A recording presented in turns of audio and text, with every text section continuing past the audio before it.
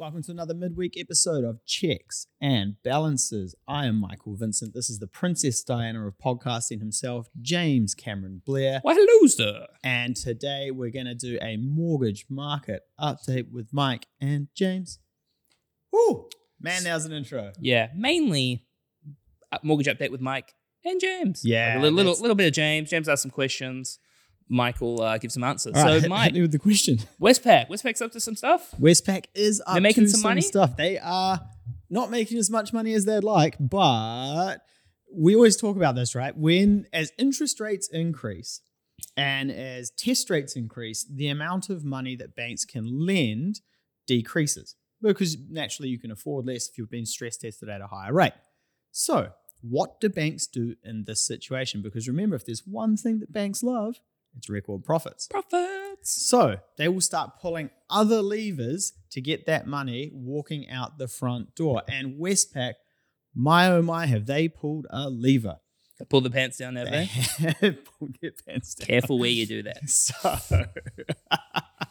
So Westpac came out and announced, I think it was on Monday or Tuesday, a couple of days ago, that they will do a like for like, what we in the industry call a dollar for dollar refinance. So that is, I have $1 million of borrowing at ASB and I have a security there, a house. They will mirror that at Westpac without verifying your income and without verifying your expenses. They will need to see at least 12 months history of you repaying the loan and making sure that you aren't missing those repayments and you're not late and you're not defaulting. That is all of the verification that they need. Now, that is, like I said, pulling one hell of a lever. So that's kind of like if I'm Westpac and you're ASB and that your mate's been paying their loan. Yeah. You're like, no, James, he's good. You can trust him. Yeah, you would think that. However, because, and we're talking about this, ASB and Westpac, similar risk profiles. ASB and Kiwi Bank, similar risk profiles. Westpac and most of the first tier banks, similar risk profiles. However, James, Liberty Finance? let's say you've been at Liberty Finance, who have a very different risk profile to Westpac. It will still count so long as, well, they can still do it, so long as there is something on the credit check report that shows that this finance is with Liberty Finance.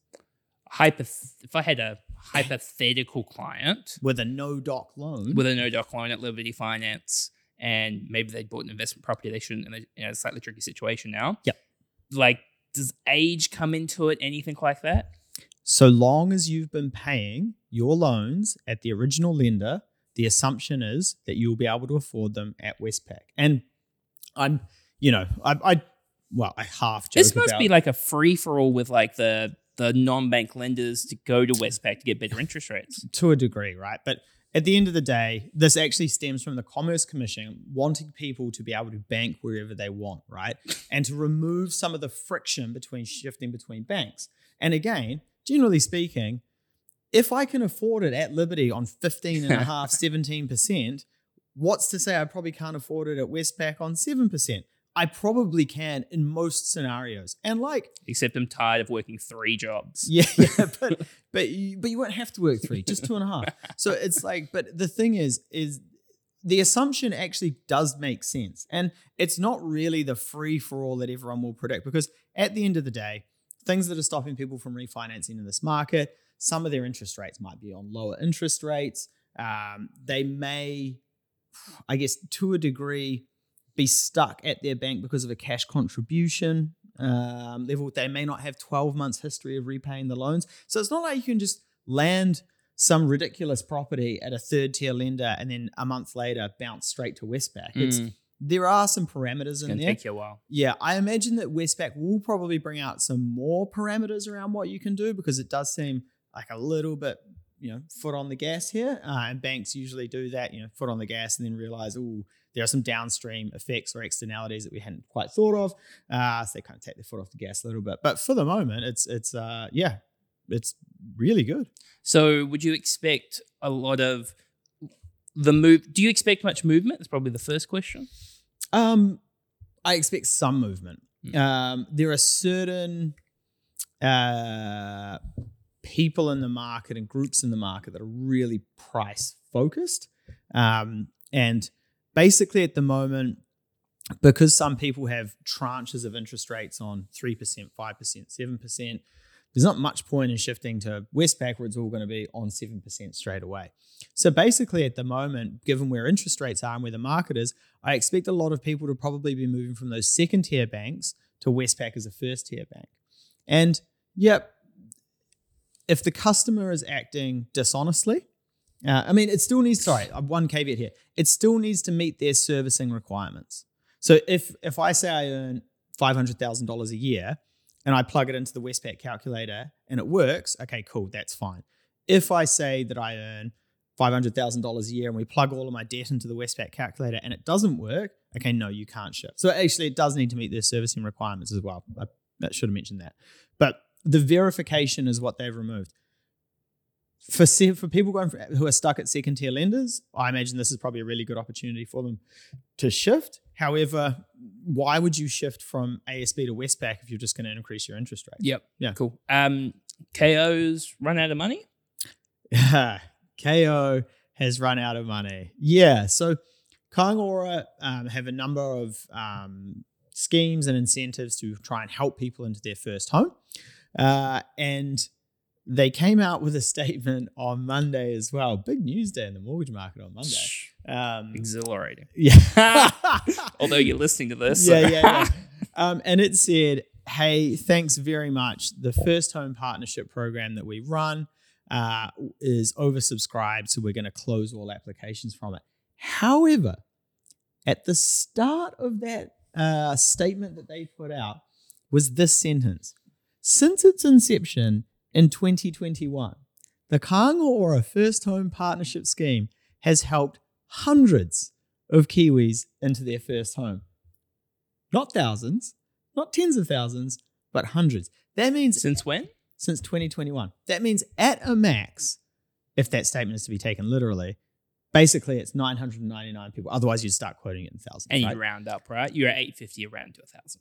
Yeah, you add a bit of gist. So, James, how many hundreds of people do you think Kāinga First Home Partnership Under Scheme 1,000 is not a lot for still the size of New Zealand. I don't know, 700. Less. I feel like we're playing the prices right. 500? Less. 300. 400. Wow. Around 400 of these loans have been written. Now, Ravi and I were having not a debate, but a discussion about this the other day. Ravi, ultra right wing, hates everybody who needs any type of support. Myself, I'm a bit softer. I don't mind giving people a bit of a hand. And he was saying, look, it's a failure. And he was listening to something the other day where they should just cut tax, right? Because all you're doing is taking taxpayer funds, putting it through a bureaucratic system and funneling it out the bottom ineffectively. And that they should cut tax. I don't think that's entirely correct, because that bureaucratic system is the mechanism of driving those funds to a particular segment of society. If you just cut tax on everyone, there's no way that you're going to funnel 150 million. Let's not get this to executive first home buyers. However, you've got to imagine that given it's been running for about 3 years, helping 400 Kiwis, I would call that a fail. That's not a pass mark. Yeah. That means that they've also increased their staffing by 70% in the last 3 years. Have they? What, from like 3 to 4? So no, but when you think about it, that means that either the criteria are too strict, and we did see that they relaxed the criteria a little bit. That it is too difficult to navigate, or that the information flow or the process between the banks and Kāinga is not smooth enough. And I would say that actually all three of those are issues for the First Home Partnership. Well, you don't like doing the loans, right? No. Yeah, and why don't you like doing the loans? They take ages. They're a pain to do. You've got to go through Kāinga and through the bank. Each have different credit policies. It's a real hassle, and it takes forever to do, right? And if you're doing lending all day, every day, imagine how a first home buyer is going to feel about that process. Oh, exactly. And, it's the idea is great, but I think it's almost like they've tried to solve, at the start anyway, too many problems with one thing. Like, If you just want to put Kiwis into a first home, great. Make that the problem you're trying to solve. If you want to encourage new homes to be built in the market, great. Have something separate that's the problem you're trying to solve.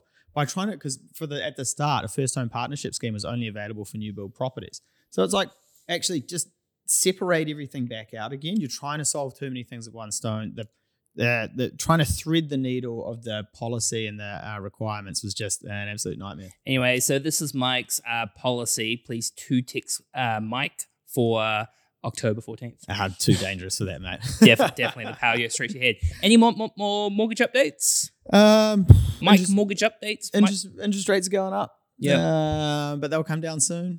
Ravi's looking at me like, don't say that, mate.